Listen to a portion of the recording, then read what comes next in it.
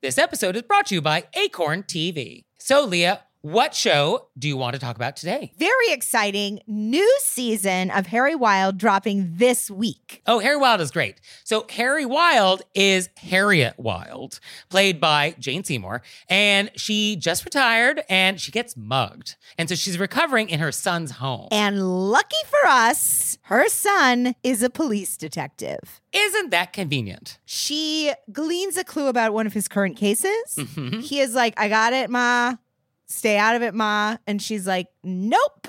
And so she sets out to solve it herself with a very unlikely sidekick. Very unlikely sidekick. And I'm not giving it away this time because I felt like I did in the Mon and Blog Mysteries. So now I'm zipping my lips. Okay. You got to get in there and watch it yourself. So check that out and check out all the great stuff that Acorn has. Sign up for a 30-day free trial with promo code ACORN30 at acorn.tv. Hey there, it's Nick. And it's Leah. So we're doing another live show. Were You Raised by Wolves live? And this time we're going to be on the West Coast. Portland, Oregon, babies. So come see us on June 15th.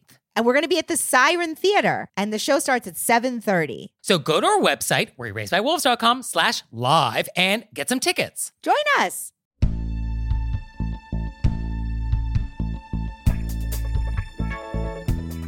Do you wear too much cologne?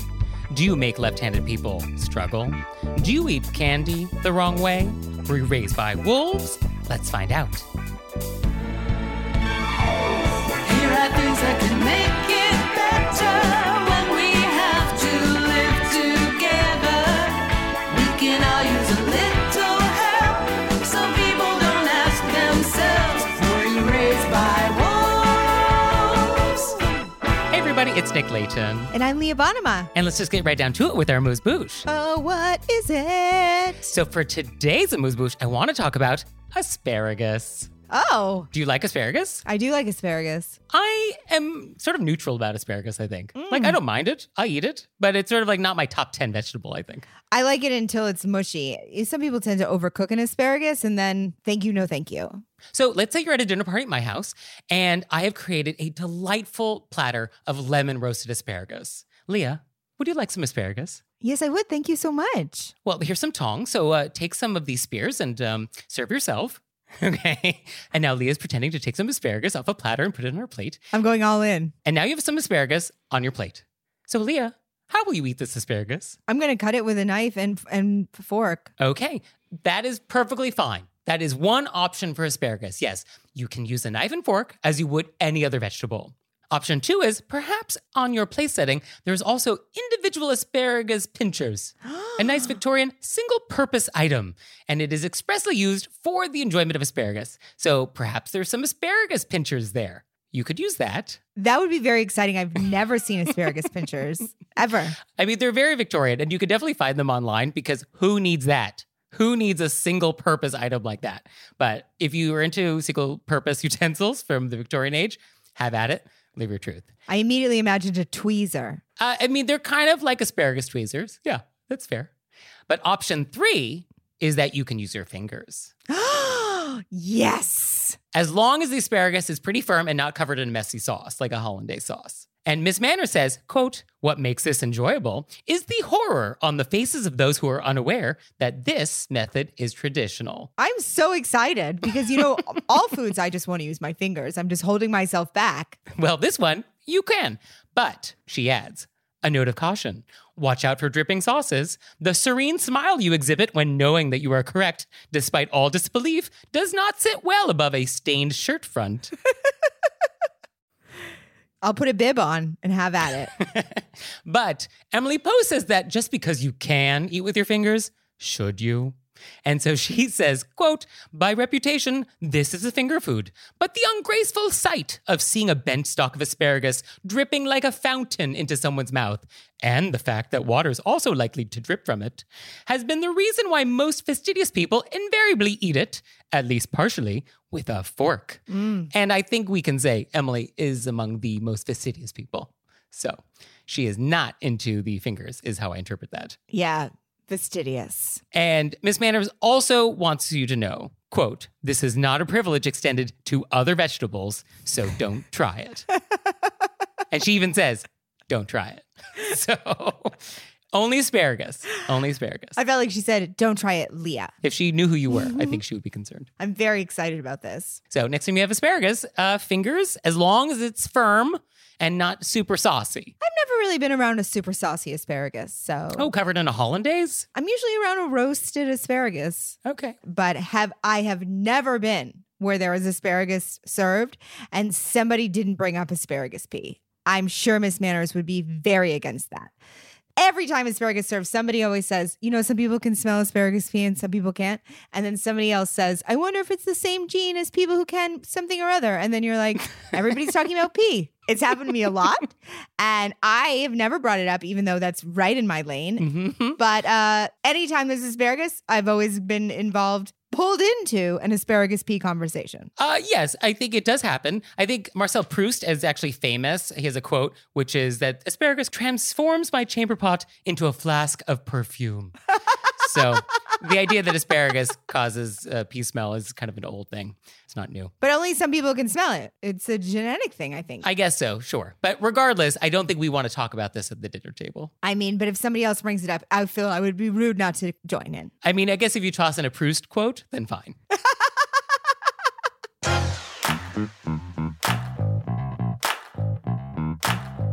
And we're back, and now it's time to go deep.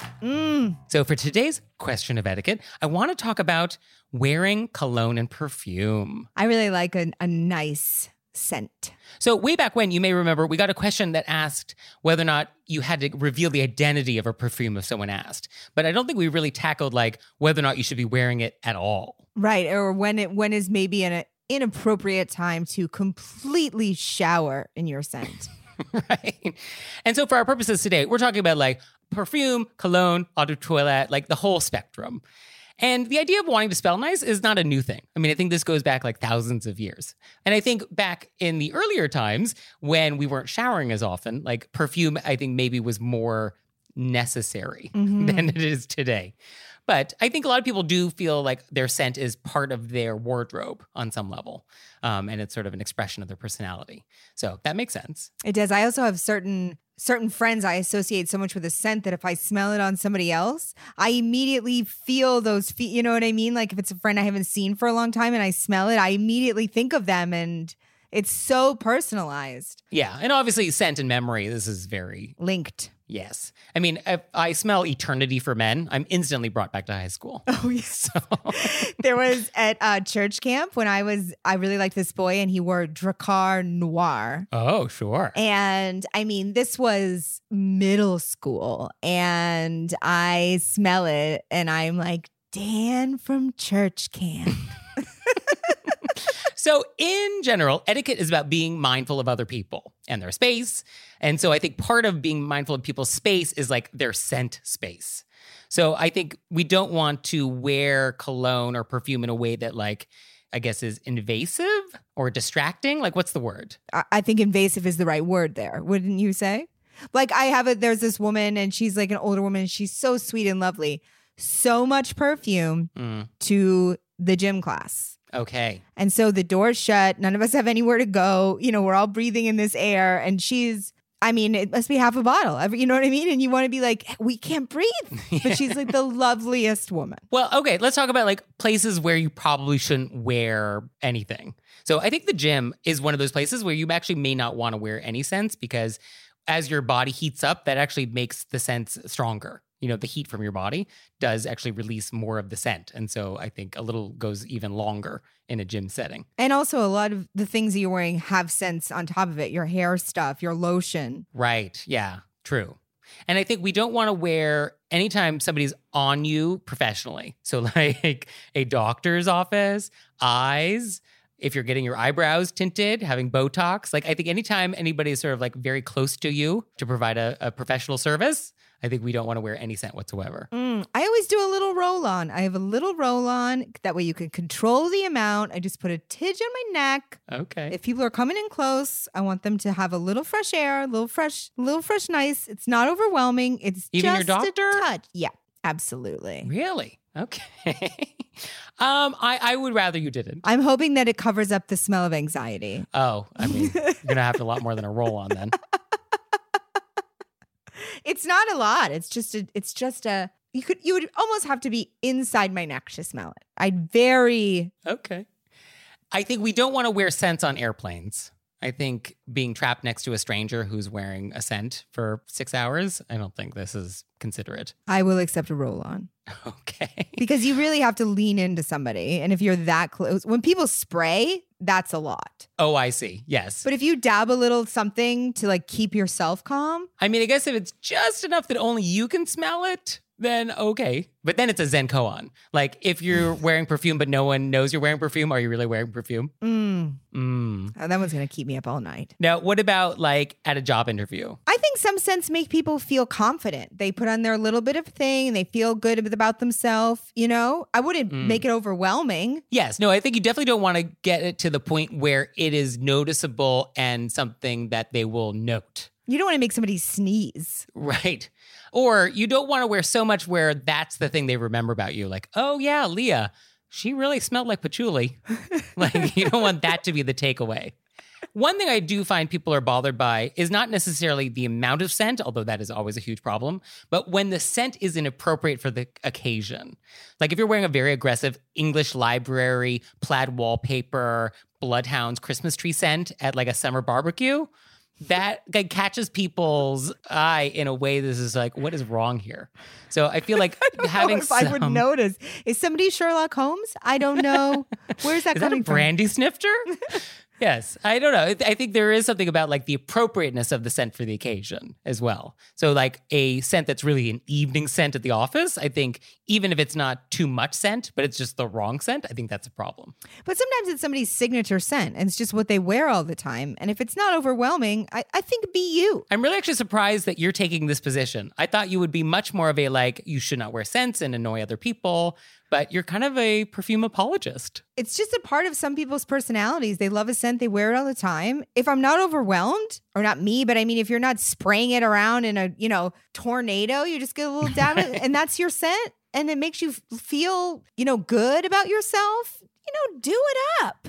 Okay, that's fair. Obviously, there's a problem if like your scent makes somebody who has to work very close to you have allergies. Yes, and that is a real thing. There are definitely people who are sensitive to scents. It actually creates migraines or nausea or trouble focus. Like this is a very real thing. And I think a lot of offices even have scent policies to try and address this. And I think then you can have the conversation. But if you're just having a little dab of, Calvin Klein obsession, do you?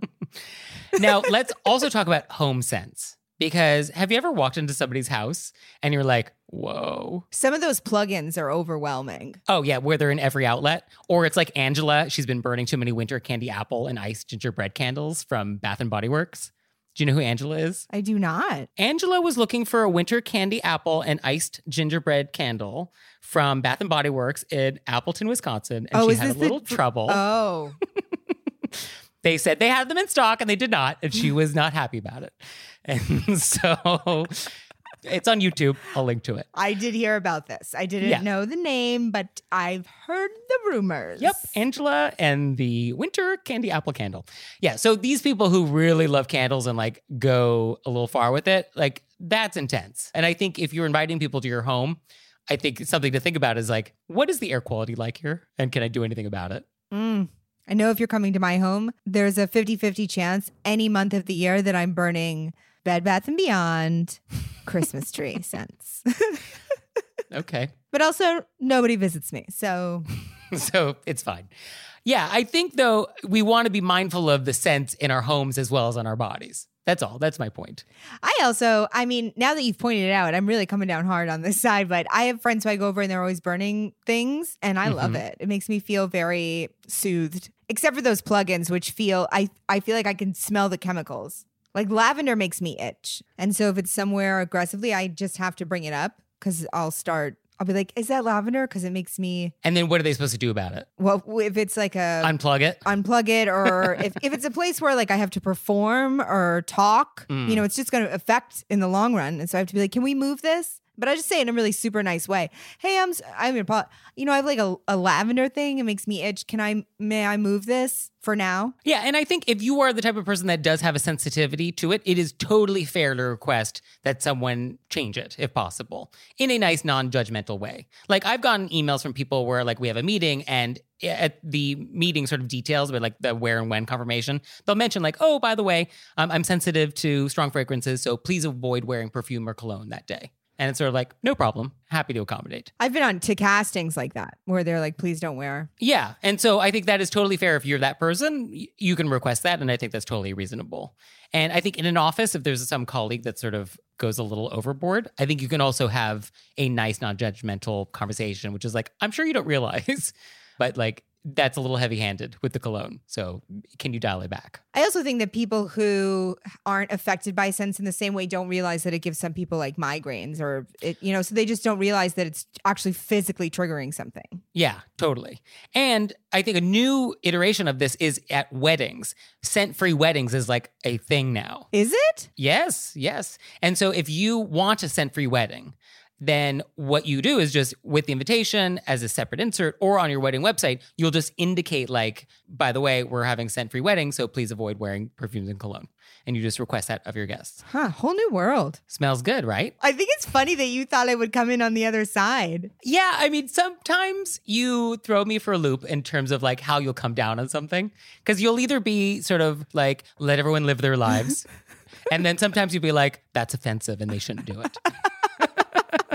So I thought you were going to be more like, you shouldn't wear scents. It's distracting and it's horrible and it affects society. But instead you're like, no, everybody should douse themselves. Yeah, so, I would just really think that's how some people express themselves. Yes, I do wear a light eau de toilette, which I like. And it's mostly turpentine. And I like a little solvent. It's very intoxicating, literally and figuratively. Literally intoxicating.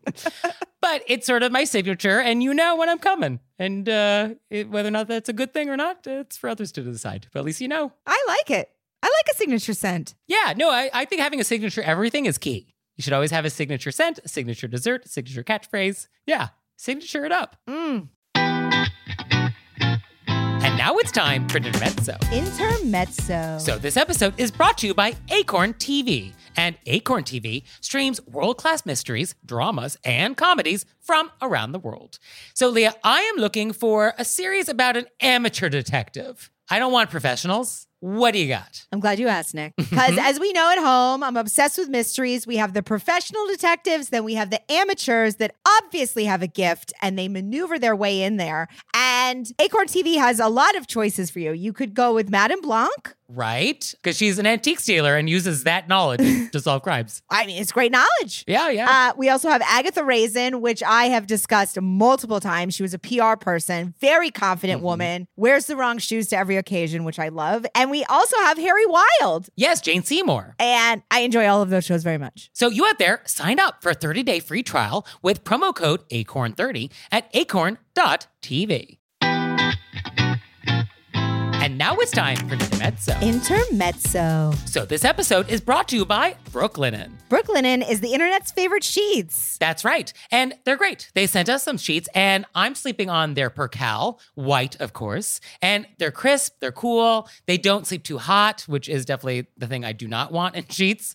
So they're the perfect temperature for me. And I feel like coming into a new season, it's the perfect time for a refresh, right? You get new colors, you get new patterns, you recreate your whole sleeping space. Or you can switch the fabrics. So Brooklinen actually has fresh linen, and it's designed in Brooklyn, made in Portugal, and their wash linen is made with 100% European flax. So you can get the lightweight essentials necessary to upgrade your space for the summer from Brooklinen. So visit in-store or online at brooklinen.com. That's BROOKLINEN.com, and use code WOLVES for $20 off your order of $100 or more.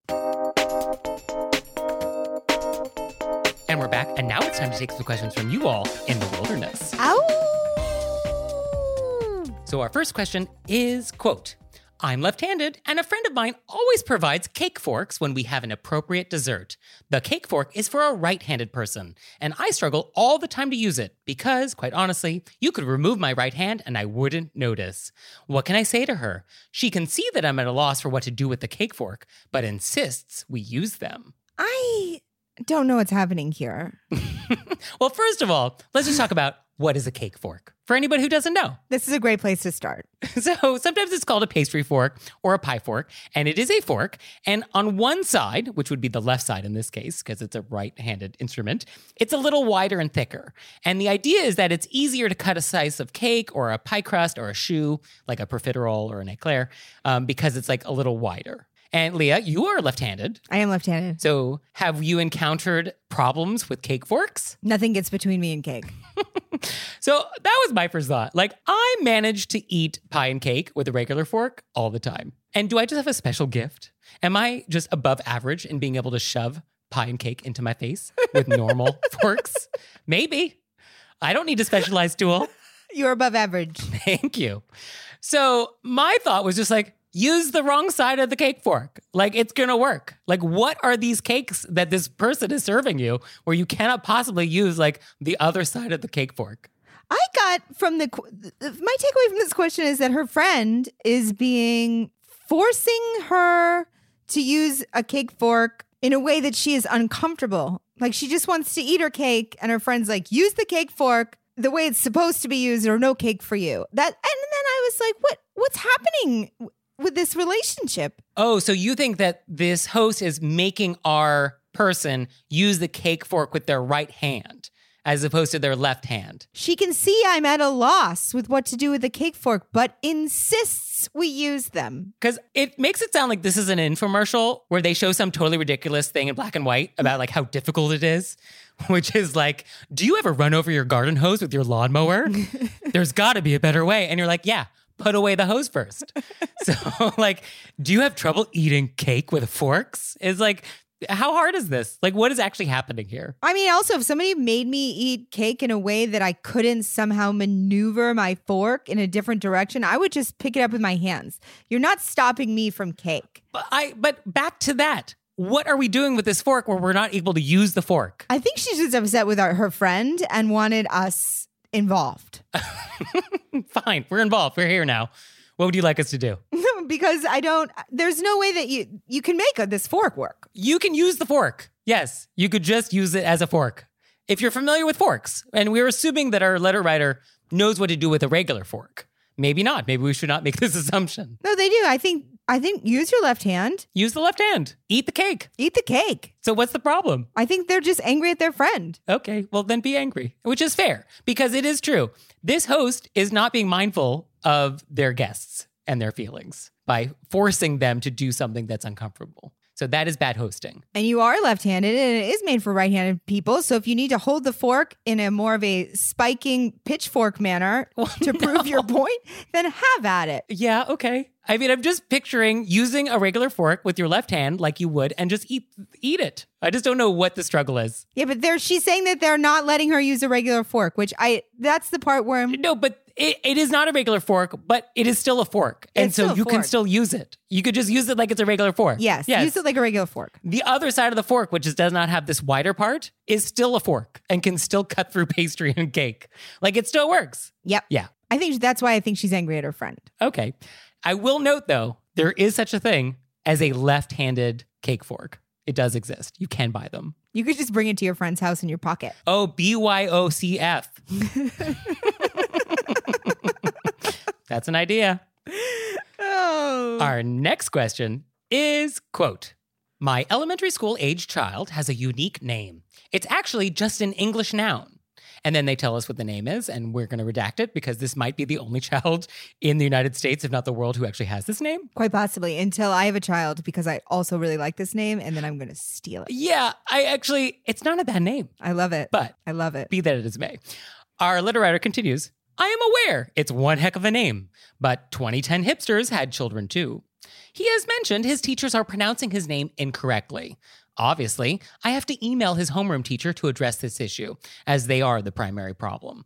But I don't want to sound accusatory. How would you address this? And I think for our listeners at home, because they don't see the name, it's a very straightforward name. I mean, It's not a name that you normally hear as a name, but it's not a name where some names you're like, how would I pronounce this? It's not that. true, yes. No, it is a word in the English language that is able to be pronounced by anybody. I would actually change my name to this name. I like this name so much. So it is bold, though. It's a bold choice. Which is a great choice. I think it's just a very simple, I wrote out my letter. Okay. Dear blank, I think my son's name is being mispronounced. To clarify, it's blank. Thanks so much. Okay, that's nice. That's sort of non-accusatory. I think, though, the idea that we obviously have to email the teacher, I don't think that's obvious at all. I mean, this kid is going to have a lifetime of having to deal with this. Like, this is not the last time this is going to happen. So I think this is a very good opportunity to teach a kid who is definitely old enough, elementary school age, to give him the tools he needs to correct other people in a polite way. Because I think he should have this skill. So I don't think you need to tell the teacher. I think you need to teach your kid how to do it himself. I mean, I don't know what to say to that. You don't agree? I don't agree or disagree. I say you're neutral on it. I'm very neutral because I almost feel like maybe this kid has tried and that's why the parent is being like, I have to do something. Okay, yes. No, if the kid has tried and failed, then okay, fine. But I think it's a good idea to try and teach this child how to deal with this because it's going to happen his whole life. And the solution whenever you're just correcting somebody is, you want to just be neutral. You want to assume that it's not deliberate or malicious. And you want to just sort of correct in a nice way. So like, oh, Nathan, would you pass the salt? And be like, oh, actually, my name is Nick. And here's the salt. Just a nice neutral light. I want to keep it light. And I think because we do live in a world in which you are constantly giving your name to people, you're at Starbucks, you're introducing yourself at a cocktail party, you're talking to customer service. I think it is very handy if you have a name that is either often misunderstood or misinterpreted or hard to pronounce to come up with a mnemonic so that it's sort of like easy for people to get. So like, let's just say this kid's name was Cement.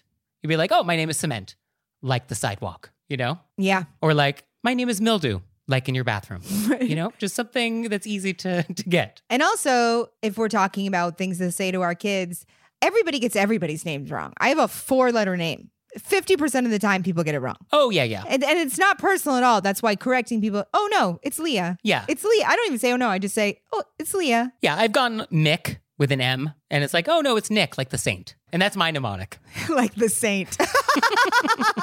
No undertones. None. Straightforward. I think that pairs well with yours teaching people how to correct people because it's going to happen even if your name is Ben. You know what I mean? Yeah. And it's not even just about correcting your own name, but like correcting people throughout your life about things that they get wrong. This is something that just comes up just throughout your life for all sorts of reasons. Like, oh, which car is yours? Oh, mine is the white Civic, not the green one. So we're always just sort of like clarifying and correcting other people, and being able to do that in a nice way that doesn't like make people upset or feel judged, I think is a good skill to have. Very true. So good luck to our friend here, whatever his name may be. Also, I love the name. Look out. I may have it in a few weeks. I wish we could say what the name was, because to be so coy with our audience, I think is very cruel. But this is a safe space. I also understand it's a kid. It's a kid, and also this is truly the only child in the United States that has this name. So if we said it, you would know who this is. Until I have it. So our next question is, quote, is there a right way to eat a Kit Kat? My brother says you just bite it, but I think you should break it. I immediately was like, I think you need to lock your brother up, because this is like a warning sign of I don't know. You don't just bite a Kit Kat. I feel like this is a very, if you walked on the street and you saw somebody just biting into a Kit Kat instead of breaking it, I would be like, uh-oh. Yeah, no, I would definitely want to like hide your wife, hide your kids. Yeah. Yeah, I mean, I assumed that there was really only one way to do this. It's sort of like, do you eat a banana sideways? Like, no. Like, there's just one way that we have decided that we do things. And no, I thought Kit Kats was one of them. But no, there's actually quite a bit of conversation about ways to eat Kit Kats. And I was looking, and I hate to even say this. I hate to even admit that I watched this, but Kourtney Kardashian has a 6-step process for eating Kit Kats, which apparently has taken the internet by storm. And now this is how a lot of people eat Kit Kats. What she does is she takes the Kit Kat And she eats the chocolate off of the sides, and then she separates the wafers and then eats the wafers separately, leaving the middle wafer last. It is elaborate and unnecessary, but this is what the kids are doing. Even that, though, makes more sense than biting it because the Kit Kat is layered and then it has lines down the middle. Yes. So as long as there's a process to your Kit Kat, it's just the willy-nilly biting that I thought, get a different chocolate bar. Yeah. No, to just sort of chomp into it like it's Jaws in a boat is not how we do Kit Kats. And in looking at the Kit Kats, a lot of people have a lot to say about Kit Kats. And the Kit Kats that are in the United States are different than the Kit Kats elsewhere because Nestle makes the Kit Kats around the world except the United States. And in the United States, Hershey makes them. Oh, wow. Which is why a lot of people think that the international Kit Kats are better. And I actually do have some green tea Kit Kats that I picked up from Takashimaya in Tokyo. And I will say, it is a good Kit Kat, this flavor. So the flavors are much more fun in Japan. Wow. Right? Green tea. Oishi desu ne. So I think the correct answer, though, is we just go to the jingle. And the jingle is, give me a break. Give me a break. Break me off a piece of that Kit Kat bar. So I think we just follow these instructions. Yes. And then that is the answer. We go to the jingle. We follow the instructions. Follow the instructions. These are the manufacturer recommended suggestions. Yes. Break it off. So that is our answer. Here. Here. So delicious question. And do you have any delicious questions for us? Let us know. You can let us know through our website, wereraisedbywolves.com, or you can leave us a voicemail or send us a text message, 267-CALL-RBW.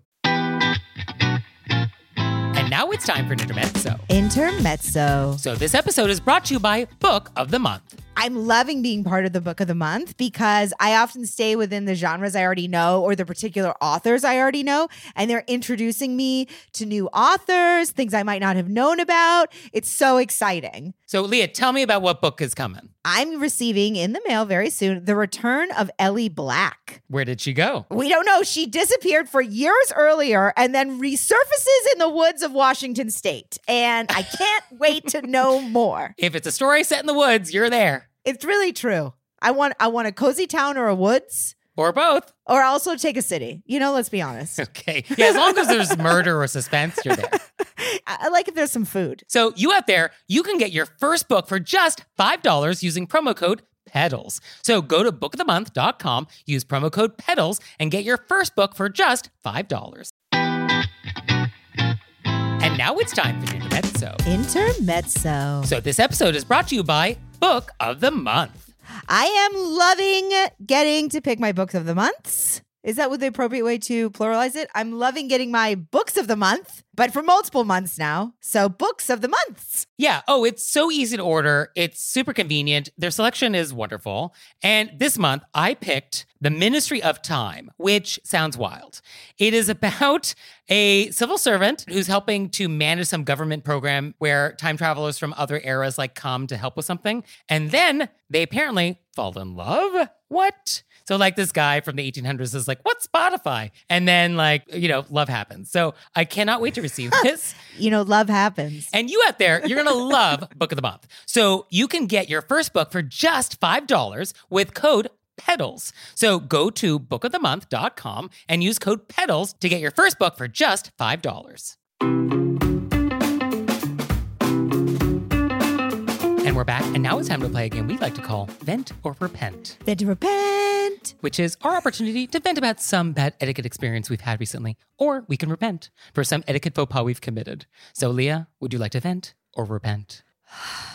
I'm going to repent again. Wow. Yep. What did you do? So I'm moving. Mm-hmm. For our listeners at home, I'm moving and I'm going through, 15 years of paperwork that I've somehow kept. And I almost called you immediately when I found this, but I thought we'll save it for this week's episode. I found, also particularly egregious because of my repent about Christmas cards last time, I found a year of Christmas cards inside usually I go up to visit my parents. I bring my Christmas cards. I mail them out from there. Mm-hmm. I found a year of Christmas cards stamped, addressed, never sent out. Leah. in a binder. So How does this happen? I must have sent half of them because it's Nick and Teal, Bernie and Al, Kendra and Lynn. Huge apologies. Oh, and Yamanika, I have your Christmas cards From what year? Looking like 2012. And Okay. my bad on that one. They were stamped, and I almost put them in the mail, but it seemed obscene. Well, the postage has probably gone up since then. The postage has gone up. I think everybody's moved. And I thought, horrid. Well, okay. Yes. I mean, this is not ideal, although no one is owed a Christmas card the way they are a thank you note.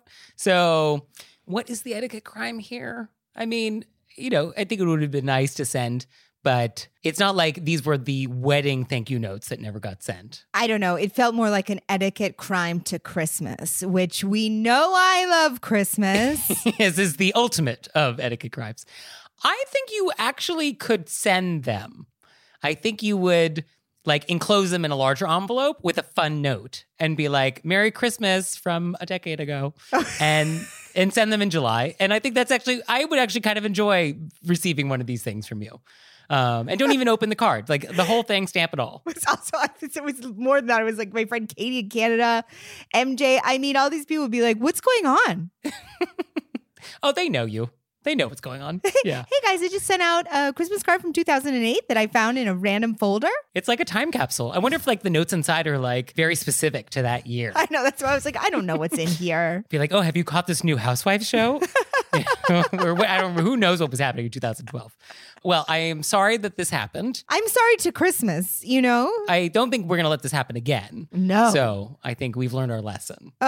Mortifying. Speaking of mortifying, for me, I would like to vent. And so, as we know, New York City, it's a death trap.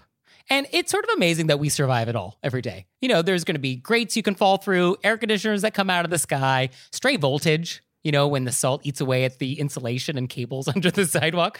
People get electrocuted in parks, or that's how manhole covers explode. So on some level, when we end the day in New York City, we have a sense of satisfaction because we didn't die. There is some sort of sense of accomplishment through that. So despite all that, I do love New York City and I can't imagine living anywhere else. So what that says about New Yorkers, I don't know. But we do get addicted to being on the edge of mortality at all times. But I would like to vent about the number of times in the past week that I have been nearly killed by somebody on a bike. And it is so dangerous. Now, most streets in New York City are one way. So hypothetically, you only have to look one way when you're crossing a street. Now, I've been in New York City long enough to know, can't take that for granted. Gotta look both ways at all times. Do not step off the sidewalk unless you're very aware of your surroundings. So I was in Chelsea. I'm crossing the street. I'm very aware.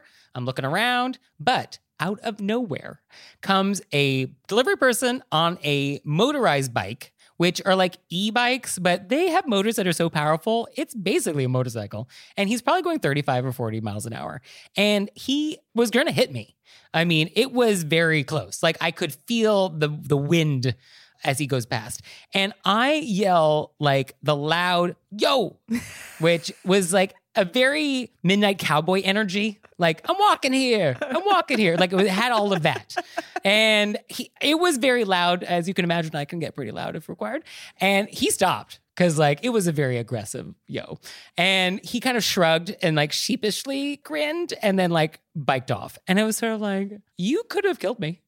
And I get the delivery people, you got to get there quickly. People don't tip as well if their food is cold. I get all that. But I also feel we need to balance that against murder. So I think etiquette is always a tension between deliveries quickly and killing people.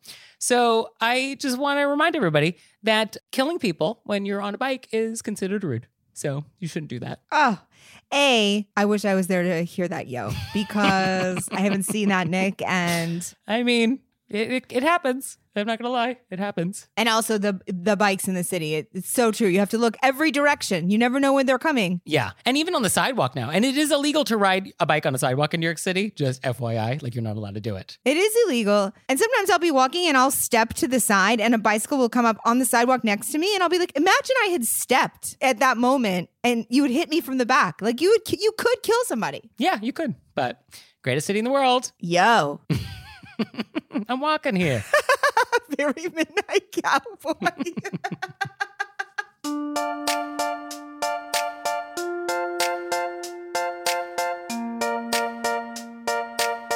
So, Leah, what have we learned? I didn't even know that asparagus tweezers existed. Well, they're not exactly called asparagus tweezers, but yes, individual asparagus tongs. Yes, this is a thing. Baby tongs for asparagus. And I learned that you want to smell good for your doctor. I mean, they're here. Welcome to Leah Land. Well, thank you, Leah. Thank you, Nick. And thanks to you out there for listening. If I had your address, I'd send you a handwritten note on my custom stationery. He will. I will. So for your homework this week, I want you to tell some friends about us. I want you to share us on your social media. I want you to mention us in that group chat. I want you to bring us up at that next backyard barbecue. Because the more people who listen, the closer we're going to be to achieving global harmony and world peace. And don't you want world peace? Yes, you do. So spread the word. No pressure, but if you're into world peace. I mean, just saying. And we'll see you next time. Bye. Bye.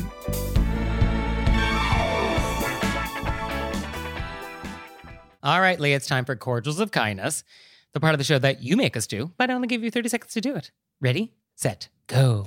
I want to thank, and this is, I'm going to thank my cable company. I called in for some moving. That's a first. I know. That's why I wanted to say that I'm even shocked. But I called in, I'm moving. So it's like a whole to do. I got to switch my boxes. And I got this woman named Ashley, who A, was a delight. B, was very helpful. And then she was the first person I told my new address to. I hadn't said it out loud yet. And I said it to her. And then so she celebrated with me. And it really just made a really big difference when you're anxious about something, somebody being like, this is so fun. And so I was like, well, I can't believe I'm getting positive affirmations from my cable company, but really big, huge thank you to Ashley. Take it from where you can get it. Yeah, it was great. That's very nice. And we got a lovely voicemail, which was this. Just wanted to say I'm so happy I found this podcast, and it's so refreshing to hear people actually care about manners in this day and age. Keep up the good work and can't wait to hear what's next. Thanks. That's really nice. Isn't that nice? Mm-hmm. Us too. So thank you. This episode is brought to you by Acorn TV. So Leah, what show do you want to talk about today? Very exciting new season of Harry Wild dropping this week. Oh, Harry Wild is great. So Harry Wild is Harriet Wild, played by Jane Seymour, and she just retired and she gets mugged. And so she's recovering in her son's home. And lucky for us, her son is a police detective. Isn't that convenient? She gleans a clue about one of his current cases. He is like, I got it, Ma. Stay out of it, Ma. And she's like, nope. And so she sets out to solve it herself with a very unlikely sidekick. Very unlikely sidekick. And I'm not giving it away this time because I felt like I did in the Modern Blog Mysteries. So now I'm zipping my lips. Okay. You got to get in there and watch it yourself. So check that out and check out all the great stuff that Acorn has. Sign up for a 30-day free trial with promo code ACORN30 at acorn.tv. And now it's time for Intermezzo. Intermezzo. So this episode is brought to you by Acorn TV. And Acorn TV streams world-class mysteries, dramas, and comedies from around the world. So Leah, I am looking for a series about an amateur detective. I don't want professionals. What do you got? I'm glad you asked, Nick. Because as we know at home, I'm obsessed with mysteries. We have the professional detectives, then we have the amateurs that obviously have a gift and they maneuver their way in there. And Acorn TV has a lot of choices for you. You could go with Madame Blanc. Right? Because she's an antique dealer and uses that knowledge to solve crimes. I mean, it's great knowledge. Yeah. We also have Agatha Raisin, which I have discussed multiple times. She was a PR person, very confident woman, wears the wrong shoes to every occasion, which I love. And we also have Harry Wild. Yes, Jane Seymour. And I enjoy all of those shows very much. So you out there, sign up for a 30-day free trial with promo code ACORN30 at acorn.tv.